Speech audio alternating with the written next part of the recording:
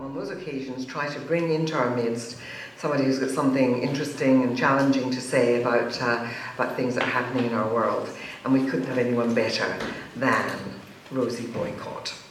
Rosie Boycott is the chair of the London Food Board. And come away in. And I'm really, really thrilled to welcome her here tonight.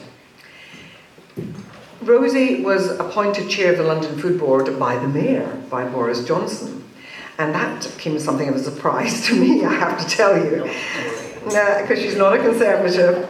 But it was it speaks well of him that he recognised that there couldn't be anyone better to help improve Londoners' access to healthy, locally produced and affordable food. Now, I've known Rosie for many years, and many in this room will know her, who basically were young feminists back in the 70s. Puts an age on us. But Rosie Boycott was this incredible figure for all of us, who founded Spare Rib, which was a feminist magazine at the time. And most of us kind of learned our feminism by reading this incredible piece of media at the time, which was incredibly controversial, created great furore, got all the newspapers up in arms, and it was a fabulous sort of kind of inflammatory and wonderful way of raising the issues about the position of women in our society at a time where, it's almost unfathomable to remember, that, the percentage of women in the academy was minimal. It's not great today, but, it was absolutely minimal. In the legal profession, it was 7%. Across the whole vista, it was hard to see women, and women were clearly being told what their place in society was. And out of the mist came this fabulous woman who found a way of putting all of this in print and basically campaigning and championing the cause of women. She was incredibly young, in fact, almost in school clothes, but she that start meant that she was really went on to be a really great writer and broadcaster. She was the first woman female editor of a British daily newspaper. And how right was that? That was perfect, given that you had set up the Spare Rib. But she also had set up Virago. She was one of the founding members of Virago, the great publishing house with Carmen Khalil and so on, and she was on its first board. She was the editor of The Independent on Sunday, but she also was the editor of The Independent, of The Daily Express, at a time when it had a moment in the sun before it kind of went back downhill again. She was also the editor of Esquire, and she has really ranged far and wide in the world of our media. She owns a small holding in Somerset. She's married to a really delightful and lovely lawyer whom I'm very fond of. And she's written a book about her experiences on this farm called Spotted Pigs and Green Tomatoes, a year in the life of our farm. She developed Capital Growth, which was launched last year by the Mayor. And the idea was that it was to boost the whole business of growing your own food. And it created over 2,000 community food growing spaces by 2012. Some of them in the most extraordinary places. Hundreds of small spaces that were cultivated in a diverse way, on the banks of canals and schools, on roofs all over the place, including the roof of the South Bank, the art centre, in private gardens that were open to the community, in public parks, all kinds of places. And, Michelle Obama, eat your heart out. We haven't managed to get you into the garden of number 10 yet, but no doubt that will happen before long. But basically, that programme of cultivating and growing food in the city was awarded the Royal Horticultural Society's commendation last year for its success in getting communities growing, and has launched a competition to encourage primary-age kids to grow food. Lots of children who just didn't know that a potato came from underneath the earth, children who didn't know, what the source of fruit was, and so on. She writes and speaks regularly about the importance of food in improving health and in reducing the carbon emissions which could cause climate change. She's here tonight talking about food. She's my great colleague on Women of the World, a great sort of event thing that we do every year, and so it gives, good cause to meet her regularly, which I love. But here tonight, she's come to talk to us about the importance of food.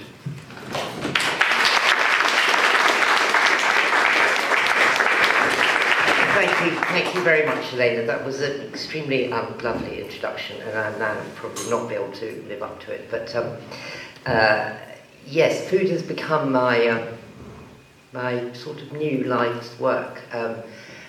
I'll hope by the end of what I want to try and tell you, which is a roundup of a lot of things to do with food, but basically the title is The Market Failure of Food. Because I think if we try to look at it from an economic point of view, we start to see a rather different and rather interesting picture. But I've done that. I do a lot of work with kids who don't have enough to eat, with food banks, with things that are in our society that are just frankly quite appalling. And I see how much, social justice and food go really hand in hand, and it is equally social justice if someone is very, very overweight, as indeed they are if it's a kid going to school having had a bag of crisps who's showing up to the doctor later with rickets, or falling asleep in class, or not being able to concentrate, or getting ADHD, all of these things that come from diet, and being marked out from that point of view. It's a very curious thing how we take food for granted. And Elena talked about spare rib, and I haven't actually got this in this talk, but I'll take this very little diversion. I had a slogan then, which I used to say, don't cook, don't type, and you'll get ahead, girls. Now, neither of those things are at all true. They were really a bad idea. I never learned to type, but I cannot imagine not being able to type. And ditto now, I can't imagine not being able to cook. But okay, it was true, it was a kind of slavery. We also we made a tea towel for use in the kitchen, which he very rarely went to. And it said, first you sink into his arms, then your arms end up in his sink. It was a fantastic tea cloth. I have to say, times have changed in my life, because at the moment we're just funding printing a tea cloth for every school in London, which in fact sets out the new school food standards. So I'm not sure what that says about my trajectory, but anyway, here we go, and it's really, really nice to be here on a nice Friday night. So I just want to say that I think food is the biggest market failure of our time around us now, and I hope I can convince you of that by the end of this. Because we all think we live in a world where food is incredibly plentiful, a world where the majority of us have enough to eat. In the West, here, in America, in Europe, we have foodie writers whittering on about how we live in a food revolution. But actually, if you think about it, that's a revolution that's defined by Whole Foods, by Borough Market, by the kind of posh restaurants where A.A. Gill goes every week, by the hours devoted on TV to MasterChef and the Bake Off and the this and the that. It's very easy to think that we somehow live in a world which is feeding us in the right kind of way. But actually, we do live in a revolution, but it's the one we don't want to see. And it's taking places under our noses, and it's turning over millennia of evolution in the way that we eat. And it's resulting in generations of children and generations of young adults who are developing type 2 diabetes in their teens, in their 20s, in their 30s, developing different kinds of diseases related to obesity. The doctor I was speaking to the other day, who is in Thanet, was saying the obese epidemic among teenage girls has mean 15-year-olds are turning up with the bodies of 55-year-olds because of the strains and the stresses that are happening around them. There's 7 billion of us around about that on this planet. Some 1.5 billion of us don't have enough to eat, but 1.7 billion of us are now eat too much. That means nearly half of the world's eating habits are screwed up, are wrong, for whichever way. We chuck out, not the question of what you hear about in the Daily Mail, about what's in your fridge. You want to look at the global food system, because we live on one planet where food is concerned, and that's very important to remember. We chuck out 40% of the food that we grow. 50% of the world's grain goes into animals to then feed us. This is grain that is absolutely great for us to eat. I mean, indeed, lentils are the highest source of perfect protein for the human body. But in fact, we shove this through a cow and we then eat it. If the world ate like the citizens of the USA, we would need 3 planets to feed those people. And we've lived like this for the last 40 years in an economic system. Well, we've lived for longer than 40 years, but very much where the food system is concerned, it's been a system that only values profit. profit over any worth. We have ceased completely to ask. I mean, I think this is in a general sense, but I'm applying it to food. We've ceased completely to ask what's a good society. We've lived on an idea that if we can drive down prices and keep driving them down, then the market will supply what we need. Food has been the most critical part of this economic drive to the bottom, and today it is literally killing us. Because to keep the coffers of the giant multinationals nicely topped up, a growing number of us are literally eating ourselves to death. I mean, not actually a growing number, a huge number of us. But malnutrition and obesity are actually two sides of very much the same coin, because they're both products of rampant capitalism and inequalities. But despite the evidence and the mounting health costs, our politicians continue to suck up to the food industry, giving them responsibility deals in lieu of legislation, caving in all across the world when they fight back over anything. I mean, just think of Michael Bloomberg, for instance, who comes up with an idea of limiting the size of a giant soda. I mean, please. And he's not allowed to do it. The same sorts of things have happened in Brazil and in a lot of South American countries. Health departments have put forward ideas and they're immediately cut off at the knees.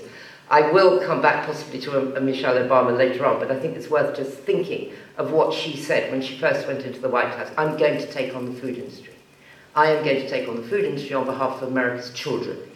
And in fact, within 3 years, that word food industry got dropped in favour of let's plant gardens and have exercise, which is sort of exactly what the Coca-Cola Corporation tells us to. They backed away because of the lobbying power. So it's a catastrophe of extraordinary consequences, because if you apply the race to the bottom in terms of t-shirts and clothes, you end up with Primark, which I don't like, but I'm not here to talk about Primark. But it's a disaster for the planet, but it's a different kind of disaster. But in the food world, it means an ever-increasing supply of non-nutritious, addictive, sugar and salt-laden products which are cheap and plentiful. They cause obesity, heart attack, cancer, stroke, diabetes, bad joints, ill health, and in extreme cases as well, social exclusion and multiple mental health problems. Because the domination of the giant multinationals resulted in corporations that are so large that no governments can even begin to get near them or rein them in, or even land a punch on their noses. Their lobbying power is such that even while the weight of medical evidence piles up relentlessly, our government offers supermarkets. I mean, I was talking to the person in charge of obesity of the government. I said, what was your strategy? They said, we have a 3-point strategy. One is education. We tell people how much salt it is and we try and encourage people to lower salt levels. We ask the food corporations to behave responsibility, and we pass it down to the local era. Now, if you applied that to any other illness, this wouldn't work at all. Because the goal is simple, that we value profit over health in any way. So the food industry's great challenge is always that they have to make us eat more, or they have to make expensive products out of increasingly cheaper material. In an ideal world for them, they'll do that both at the same time. Because we are also ideal consumers, because we spend most of our lives overeating, and then we spend the last part of our lives dealing with the problem that the overeating has caused. And as a society where food's concerned, we've learned to accept what's normal, accept as normal what is abnormal. Human physiology was formed something like 500,000 years ago, but in the last 40 years, mostly in the last 30, we have completely distorted it. We continue to marvel at the efficiency and brilliance of the food system, which, along with starting to kill off its own golden goose, is also destroying its own ecosystem. Agribusiness and food production account for now over 30% of global emissions. That is the largest single sector driving climate change. And yet, if you think of the topics of discussion, I mean, I've been to quite a lot of the big climate change conferences, food gets a sort of sidebar. It isn't the main thing. It's transport, it's emissions, it's energy. Food is the really big one. 70% of all the potable water in the world goes into food production now.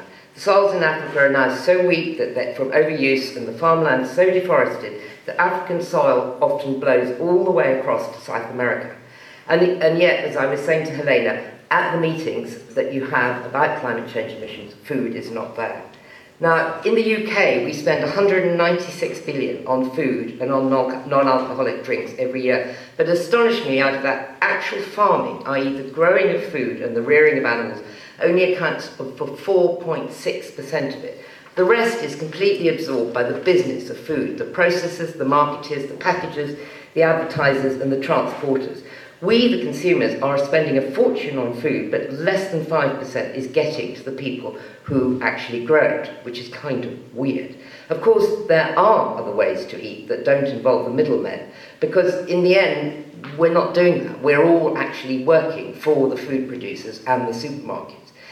But you walk through any city street and the smells of the sugars and the fats are everywhere. We never need to feel hungry in our open food store of a city. Governments follow the industry doctrine that it's down to each of us to exercise control and therefore have free choice. But do we? Do we really have free choice? If you lack education, you can't cook and you're short of money, the chances are you're going to buy the first thing that comes to hand that tastes delicious, makes you, even if only for a moment, feel full and good. Our government used to spend 75 million a year on the Change for Life, which is about how you can swap different foods. Now they spend 40 million. By comparison, the food industry spends $1 billion a year marketing food to us. And the supermarkets, for instance, they have to put fruit and veg at the front of the supermarket so that actually they lull us into believing this is actually a proper food store. I wonder how much evidence we need before we start to change. In the Middle East, where we have the fastest type 2 diabetes growth on the planet, Qatar now pays its citizens in gold for every kilo they lose. It's apparently one of the most successful schemes in the world, which is kind of depressing. In London, because of food, the life difference in life expectancies is really shaming. Kensington and Chelsea, the average is 91 to 93. In Tower Hamlets, it's 71. Yes, you could say how much can be put down to food. In my view, a lot. But the effects of bad diet, even on my generation, is huge. But its effects on our children and young adults, who have known nothing else, is a catastrophe. But food's really funny stuff. You know, when I first joined Boris's team as the chair of the food board, I was regarded with indifference at best and hostility at worst. It was that bloody woman who wants to grow carrots. But I'd run a small home, so I did know quite a lot about food. I knew enough to know it was really important from the point of view of health and social justice and the environment. But that was only a fraction of what I think I've learned today. I do really now believe that food is probably one of the most crucial issues of our time, both from a health point of view and an environmental one. In America, apparently 16 people an hour die from a food-related illness every hour, every day. But we don't have a solution, and politicians don't have solutions because they like simple things. That's all politically we can cope with. I mean, we think that smoking was tricky to handle, but actually smoking's really easy. Cigarettes are bad, don't smoke them. Okay, we create a culture where you don't smoke. But it took 50 years before people knew, without doubt, that smoking was related to cancer, caused cancer, before we got a warning on a packet. 50 years. That was just lobbying. And by the way, all those lobbyists now work for the food companies. The facts that come home daily to us are 1 in 7 hospital patients in the UK are diabetic, costing the NHS 10 billion a year. 3.8 million of us have diabetes. 1 in 3 of us is overweight. 1 in 4 of us is clinically obese. 37% of 11-year-olds are overweight or obese. We are officially one of the most unhealthy countries in the world. The adults of the last 4 generations have ensured that the current generations of kids are going to die 10 years earlier. The first time in known history that the steady march of progress is going to be reversed. But living with diet-related diseases isn't also just a question of shopping for outsized clothes. It means, we know it's heart trouble, it's bad skin, it's amputation of limbs. It's a massive cost to the health system. And it means hospitals, I know, my local hospital in Taunton, where I live half the time, they've just spent half of a year's budget enlarging doorways, making bigger beds. And these are the things that actually we don't think about very much when we think about the aisle of the supermarket stuffed with junk food. If I was talking about cancer or about AIDS, there'd be a huge outcry. People would do something about it. So what's going on, though? I mean, it's something very weird about food. So Coca-Cola and the government will say to us, it's self-responsibility. It's up to you and me. We can all control what we eat. But actually, if self-responsibility and knowledge was all it took, we wouldn't be in this mess in the first place. We aspire, we aspire to extreme thinness, as advocated by fashion and reinforced at every turn by celebrity. But in reality, practically all of us, me included in a huge way, struggle with the pounds. We see people who are kind of hugely fat, wobbling their way along, and we think of that, that's the problem, and we distance ourselves from it. But actually, we shouldn't stop distancing ourselves from it, because we have now come, as doctors say, we've come to accept a new normal. We've accepted that when we look back at pictures of kids in, say, the war, where they're wonderful and skinny and you can see their ribs, we think that's thin. Actually, that's normal. We now accept those extra layers everywhere. The subject of weight, though, is so all-pervasive that the notion that half the population is on a permanent diet is regarded as okay, instead of actually downright weird. Last year, while I was waiting in a passport queue at Kennedy Airport late one night, and there was a really long queue, and I got into conversation with the guy next to me, and I said, "Where are you going?" He said, "I'm going to Los Angeles, and I'm going to join a cruise ship." I said, "Gosh, you don't look like the kind of guy who goes on a cruise ship." And he said, "Actually, it's my job, because our company has worked out that people put on £1.50 a day on a cruise ship. And so on the last 3 days of the cruise, I sell diets. And the diets last for 6 months, and they cost $1,000. I said, "Are you a big company?" He said, "Yeah, we're really big and we're really growing."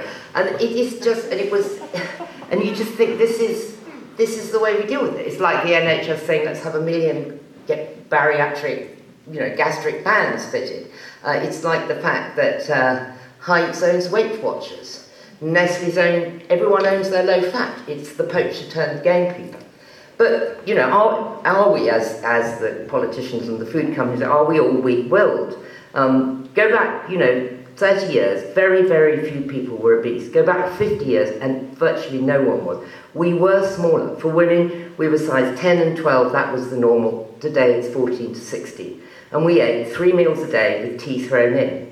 The illnesses we worried about were not self-made by our own apparent willingness to consume gigantic amounts of food. Indeed, until the food industry started to address the situation, around the time that we were finding spare rib, by the way, most of us didn't eat unless we were actually sitting at a table and someone had cooked a meal. But that simple fact represented a big challenge, because as mass manufacturing took over, it was very easy to think about how I might sell someone a new jumper or an extra thing, gadgets, But how do you make someone eat when they're not hungry? How do you then make someone eat outside the confine of 3 meals a day? But it was deeply easy to do, because you just pull a huge army of chemists together and you find out foods that override the full button. I heard an absolutely extraordinary story the other day from someone called Christine Tacon, who is the government's ombudsman she polices the food industry now. And before that, many years ago, she used to work for Mars, and she was telling us one day Mars decided they were going to introduce M&Ms to Britain. This is maybe 20 years ago, 15, 20 years ago. And they were building a new factory to manufacture M&Ms, and Christine was walking around it, and she noticed a sort of locked door with one of those, skull and crossbones things, which implies what you have on farms, so it's something toxic. And she said, "What's that?" And the guy said, it's butyric acid. And she said, "What's butyric acid?" And he said, "It's what we put in M&Ms to stop you feeling sick when you've eaten too many." And we think we're not cynical. So you combine all these things, and I can eat a cake from beginning to end if I want to. I can eat crisps, I can do all that thing. Then you destroy the concept of food at mealtime. So you have a snack culture, which means that you eat all the time, whenever you like. We live now in a society you never need be hungry again. You can eat in your car, you can eat in the bathtub, you can eat everywhere. And whole aisles, for instance, are stuffed with crisps, which are sort of essentially a kind of meaningless food. So this all exploded, as I say, in about the 1980s, just as women were getting into the workplace. It was a great and easy thing to kind of exploit. We're too busy, we're going to have convenience food, we're going to have a snack culture, you don't have to cook again, you can have a microwave. And as the whole thing exploded, we were able to buy a lot more consumer goods. So what happened? The big thing that happened, and why politics and food became enmeshed in a way that now I think it's almost impossible, or we should know what Helena thinks, almost impossible to pull apart, was that 1970, we spent around about 30% of our income on food. Give or take a bit, round about that. By the start of the 80s, by the middle of the 80s, that was down to 10%. And it was that 20% which said you can go on holiday, you can have a flat screen telly, you can buy 75 shirts. It produced our consumer boom, which could really never have happened if the food companies hadn't driven down the price of food that way. And once you drive the price of food down, how on earth do you get it back up again? That is something I think about a lot, and I have to tell you, I don't really have an answer. But, sorry, I'm now going on and on. No. Okay. So, but by the time we get to the 21st century, you can see doctors getting really alarmed about the rise in diabetes and obesity in adults, but most particularly in kids. All the evidence now suggests that if a child is fat at 5, they're going to be fat as an adult. It's almost an unbreakable sort of chain. Your body's started to react. There was a commissioned survey by the Diet and Nutrition Survey of young children published in 2013 that found that 75% of babies aged 4 to 18 months were eating too much, even at that point. But breastfeeding is still a rarity. In fact, in this country now, the recommendation of all the science that's now learnt about the amazingness of breast milk, only 1% of women breastfeed to 6 months, which is the target. Now, again, this is a huge social problem. How do we do this? How do we work this? It's very, very tricky.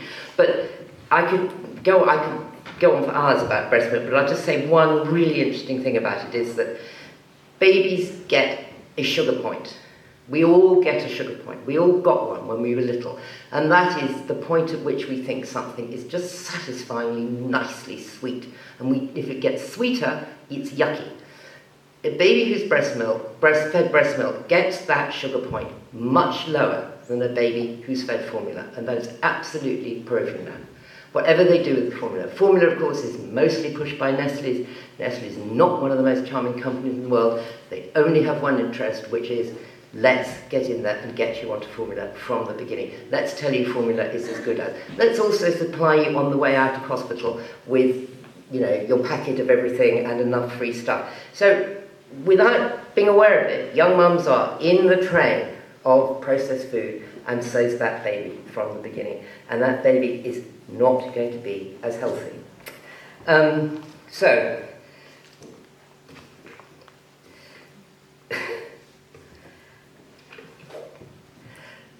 I know food's addictive. I mean, I'm an addict. I mean, Helena didn't mention it, maybe because she was being polite. I also wrote a book when I was 31 about being an alcoholic. So I've been addicted to almost everything, and I know lots of things are very difficult. But actually, sugar and salty flavours are addictive to an addicted personality. I'm not addicted to broccoli.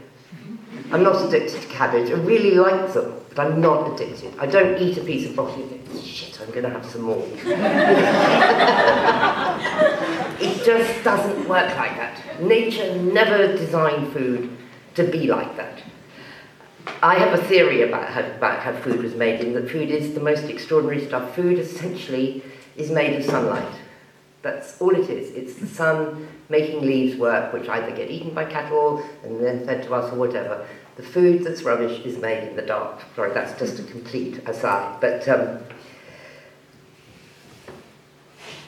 the big problem with it is that we're told not to eat so much, and of course that's right. And 1 Mars bar or 1 can of Coke isn't going to hurt very much. But 5 cans of Coke and 4 Mars bars every day is going to hurt a great deal. So what happens, and I think it's the same thing that we do now in the way that we demonise poverty in this society, we say it's your fault, it's your responsibility. And yet, they're spending £1 billion on advertising, so they must be doing something. So there's a very, very complex thing that goes on, because most politicians sitting around cabinet tables, on the whole, tend to be rich, middle class, nice children, well fed, probably got a nanny at home cooking nice meals. They don't kind of get it. And they're not sympathetic. So it's the same thing. You go back and you say, it's your fault. So in America recently, the Congress declared that pizza was a vegetable, because this has happened on Michelle Obama's watch too, so that they could ensure that it went into the American school food systems. And I spent the day yesterday with Tesco's, and Tesco's are like really trying in a kind of way. They've taken sweets away from the checkout, and they refuse to say how much money they've lost, but they acknowledge they have lost money. But it's absolutely nothing. So the environment, Tesco's is a good example, in which we make food choices, especially in poor areas of the city where I spend a lot of time, is very, very unhealthy. I mean, it's about impulse, it's about a quick thing, and it's about incredible cheapness. There's a borough in London that recently told a guy who wanted to start a fast food chicken thing, set up near the school. You have a guaranteed audience. That's terrifying. So, in the ideas of what we might be able to do about it, there's an amazingly interesting woman called Deborah Cohen, who's an American physician, and she's author of something called A Big Fat Crisis. And she studied 122,000 registered nurses, and she found that their obesity levels had tripled in 30 years. And what she said at the end of that, I don't think you can just say that many people are irresponsible. She says that we have to take really, really drastic steps. For instance, food should be banned in all shops that aren't food shops. So the sports shop can't sell sweets, and the newsagent can't sell this. She says restaurants should serve single portions. She says supermarkets should have limits on you should be limited to only spending $40. But actually what's happening in this world, we can't even get a tax on fizzy drinks. So it makes her ideas seem right out there. But food-related illnesses, if they carry on in the way that they're going, they are responsible now for more deaths worldwide than any other single thing. Much more. I mean, the world is hysterical about Ebola. Not that I think that's a likely thing, but nobody gets hysterical about what we're eating. Look at from an environmental point of view, 30% of the greenhouse gases. Everything at the moment is saying that the food system is in a state of advanced kind of collapse, it seems to me. I mean, it is literally eating itself to death. It is hooked on making profits. I was very sad to see lots of food writers jumping up and saying how brilliant it is to see Tesco's doing badly. Well, actually, the answer is no, because what's coming up underneath it is even cheaper food. And I know, I hope you now know, that to make cheap food, you have to use cheap ingredients, and to keep making profits, you have to sell more and more and more and more of it. Because you can't start saying, I'm going to make this high end and make more money. It's the other end of the market. Margaret Chan, who's the Director General of the WHO, she gave a fantastic speech in New York a couple of years ago. She says, the high prevalence of obesity is the telltale sign that something terrible has gone wrong in the social environment in which people make their personal choices. It tells us the root causes are not being addressed. Prevention depends upon population-wide measures. She said that what we're seeing now is the tip of the iceberg towards a health catastrophe in which the world has to manage millions and millions of people suffering from really long-term, very chronic illnesses. And we have to think about prevention. But the root causes, she noted, lies outside the control of the health sector. And lots of countries have made efforts, as I said, about legislating. I mean, Australia has, the USA, Norway, Turkey, but they get hit by lawsuits immediately. Even the American president, as I say, caved in when he said this thing about pizza, and it's the same with ketchup. And Margaret Chan, she doesn't believe that obesity is a failure of personal will. She says it's a failure of political will at the highest level. So, if we accept that the food system is failing us, what are we going to do? What we're doing at the moment in London is that we have selected 2 boroughs, and we are attempting to, in 5 years, turn around the entire food system there. Our thinking is that we can't wait until something happens to the food companies, or at some point some government has the balls to say, okay, we're going to stop all advertising to children. We're going to take all sugary cereals off the lower shelves. We're going to ban the crisps aisles. We're going to really start banning and changing the fast food outlets, because that's where a great deal of the damage happens. This isn't going to happen. So you're left with, how do you educate and how do you change people? It's worth trying, because if we all ate well and we ate in a healthy way, we would all go back probably to eating 3 meals a day. We'd eat round tables. We'd eat with our families. There was a school I was in Southwark a couple of weeks ago, and the headmistress said that they spent the first 6 weeks of all the new intakes arrival in school over lunchtime, teaching them how to use a knife and fork, because 80% of them had never seen a knife and fork when they arrived in school, because they had just been fed snacks on the edge of their bed. The food companies know this is happening. They're battening down the hatches. They're chucking out little bones in every direction. Oh yes, we've lowered sugar, we've lowered salt, we've done this, we've done that, we've done the other. Where, like Sainsbury's at the moment, collects vouchers so that you can put a sports kit into your school. There's all sorts of things like this going on. It isn't changing anything. That's the bottom line. That's the reality. It's not changing a thing. So, Helena, generally, I think it's over to you as a politician to change things, because it's a huge catastrophe. Food is, I believe, a human right. The right to decent food. We should all have it, and we don't. And it's something worth fighting for.